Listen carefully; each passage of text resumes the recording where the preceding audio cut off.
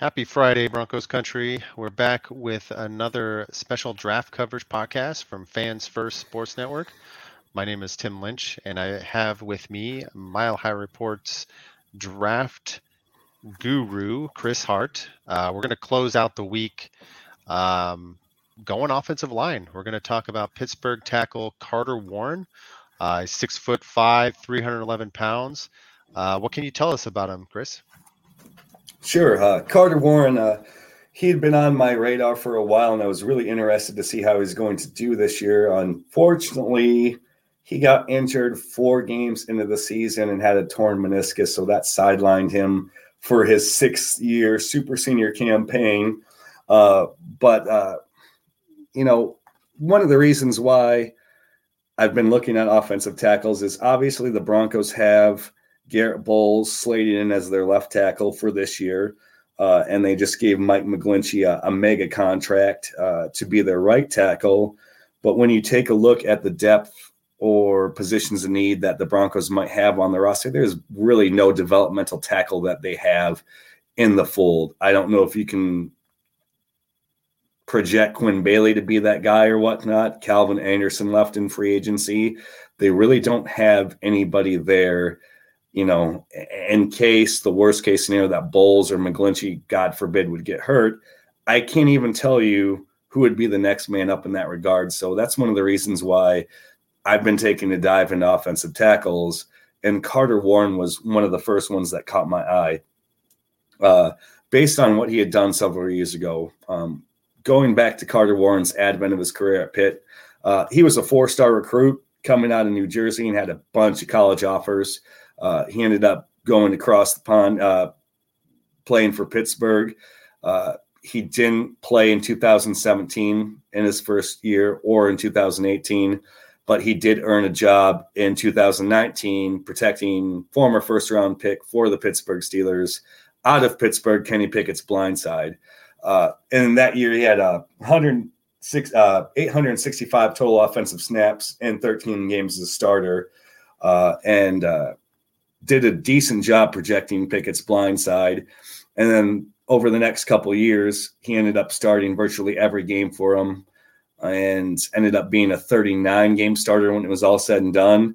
And he has over 2,700, reps as a starter in pass protection and run blocking, which is important just because experience means so much for offensive tackles who are making their way into the pros, just because it's such a paramount position that's hard to immediately come in and do a good job at. Like I said before, unfortunately, Warren got injured this past year in the 4th game of the year, and there was really limited tape for him to go off of. But when you go back a couple of years ago to his junior season, he did a really good job. I mean, he was only averaging about 1 hurry allowed a game and didn't allow too many sacks. So you saw a guy on tape who had good technique, engaging defenders.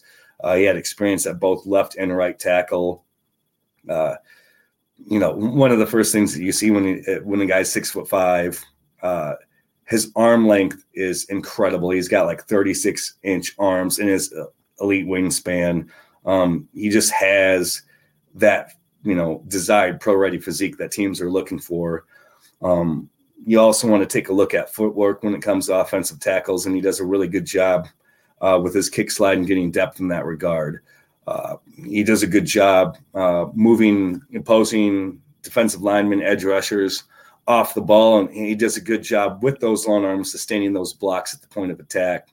From what I've read and, reports and watching media reviews and whatnot, he's just someone, being a 6-year senior, it took him a while to hit the ground and get going, but he really worked hard each and every season to improve and become a better player, and had been voted as a multi-year team captain for the Panthers. Like I said, one of the biggest negatives regarding him is this injury this past year kept him out for virtually, 9 of the 13 games that they played. There has been no test results from the combine or his pro day that I could find or anything like that. He's kind of just been, there taking measurements or whatnot, but not really working. and being active in drills. So you really can't measure his athleticism relative to his peers. So that's a cause for concern.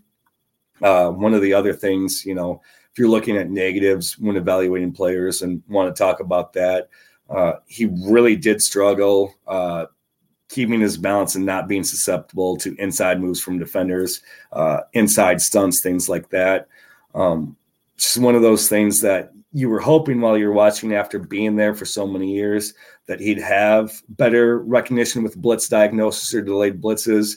But he kind of struggled in that regard, and I'm not sure what's going on there. And really for a guy his size and with that physique, you thought that he'd be a more dominating run blocker, but he's just kind of average in that regard. So had some concerns there, but felt like, if the Broncos were in search of a offensive tackle that would be a good developmental prospect, he would be one of them. Okay. Yeah. And did you say he's 6 years in college? Yeah, he was a 6-year senior. He originally committed in 2017, but didn't play. So 2018, he didn't play. So it was 19, 20, 21, and this 22, which was a shortened season because of his injury. But yeah, he had been there 6 years. So he's already going to be 24. We're reaching okay, so he's 24. That's not too bad. No, I mean, I remember Elway drafted say 26-year-old offensive lineman once. I was just like, wait a minute here. Garrett Bowles. How old is this guy? Well, and it's one of those things, and I've probably been guilty on it in reports in the past and things I've done, in prior years at Mile High Report with scouting profiles, is certain positions, teams are probably going to look at someone's age and be like, hey, like, oh man, he's already like 24, 25, 26. But he's 24 years old. That's not really a big deal because tackles can play. Not bad. I mean, Carter Warren, in my opinion, is a day 3 player who has the ability to become a starter down the road. And if you're looking at a developmental tackle prospect and you're going to draft him on the 3rd day of the draft, I mean, if he sticks with your team for the length of his rookie contract, it's probably worth it. So I'm not going to necessarily be concerned that he's 24, going to be 25 as a rookie. The only concern I have relative to that is that he's going to be 25 years old, but that strength for a guy his size, he's not there strength-wise, and you're hoping that at that point in time, with that many years in college, he'd be a little bit stronger at the point of attack and be a little bit more physical. But I guess, the Broncos are bringing in that new guy to help with their strength and conditioning. So, not a big deal or whatnot. But as a developmental prospect, Denver certainly needs somebody. I mean, it's been years. I mean, honestly, would it be Garrett Bowles the last time they truly, in 2017, drafted an offensive tackle? I mean, Reisner at Kansas State played right tackle. I mean, he played all over for them, but they literally haven't picked a developmental tackle in half a decade now. Yeah, they've been undrafted guys mostly. But let's talk about, you have him as a day 3 prospect. I saw that you'd written he'd be good value around the 5th round. Do you think do you think there's any chance he could slip into the 6th round for the Broncos, given he was out with an injury all season? Is there any chance they could get a steal later than the 5th round is kind of my question. Sure. There's always that chance, but I'm trying to look at this situation with Carter Warren.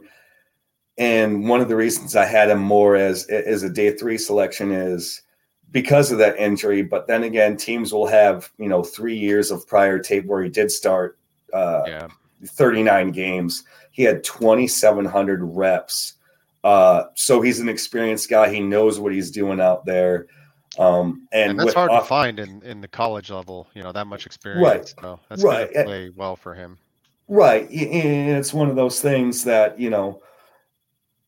it certainly is. And one of the reasons why I had him downgraded as probably a 5th round guy was due to that injury and not having any tape. But, it looks like the Broncos, at least, I mean, there's been multiple teams, but at the combine and at his pro day, which he didn't really do a whole lot, but there were multiple times on this pre-draft circuit that they've met with him.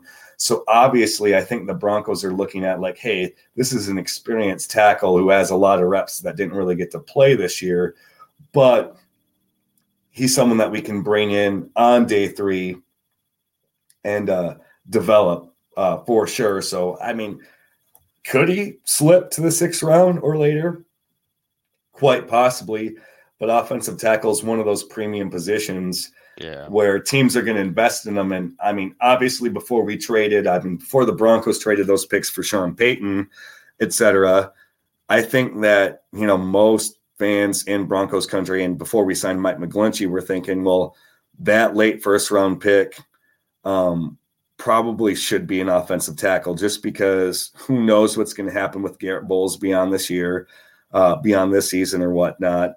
And, now that they did bring in McGlinchey, I don't think there's really any chance that they're going to use 67 or 68 on a tackle just because the best guys there are going to be gone. And at 67, 68, you're probably going to find a different player at a different position who can come in right away and have immediate impact or, hope to have an immediate impact. But, Carter Warren in the 5th round or whatnot with their 5th round selection, getting developmental tackle that has all those reps and experience just seems like a good fit. And it's one of those things where, he had a torn meniscus or whatnot. But at the end of the day, in the 5th round, if you can get a developmental tackle that's got 2,700 collegiate reps as a starter there, why not? What do they have to lose? Yeah. I'm greedy. The Broncos have 5 picks total, all of them between the 3rd and 6th round. So, they got to get value with every pick. It's going to be really challenging for Peyton and Patton, or Peyton and Peyton. I don't know. That's gonna get some used to. I'm gonna have to get used to that. But it's just tough. We'll have to see how it plays out. All we can do is keep going here. On Fans First Sports Network with our draft profiles each week. We'll be running through those all throughout April leading up to the draft. And then you can head on over to Mile High Report. We'll be doing the written versions of a lot of these draft profiles there as well. But yeah, that'll do it for this week. Go Broncos, and let's look forward to that 2023 draft.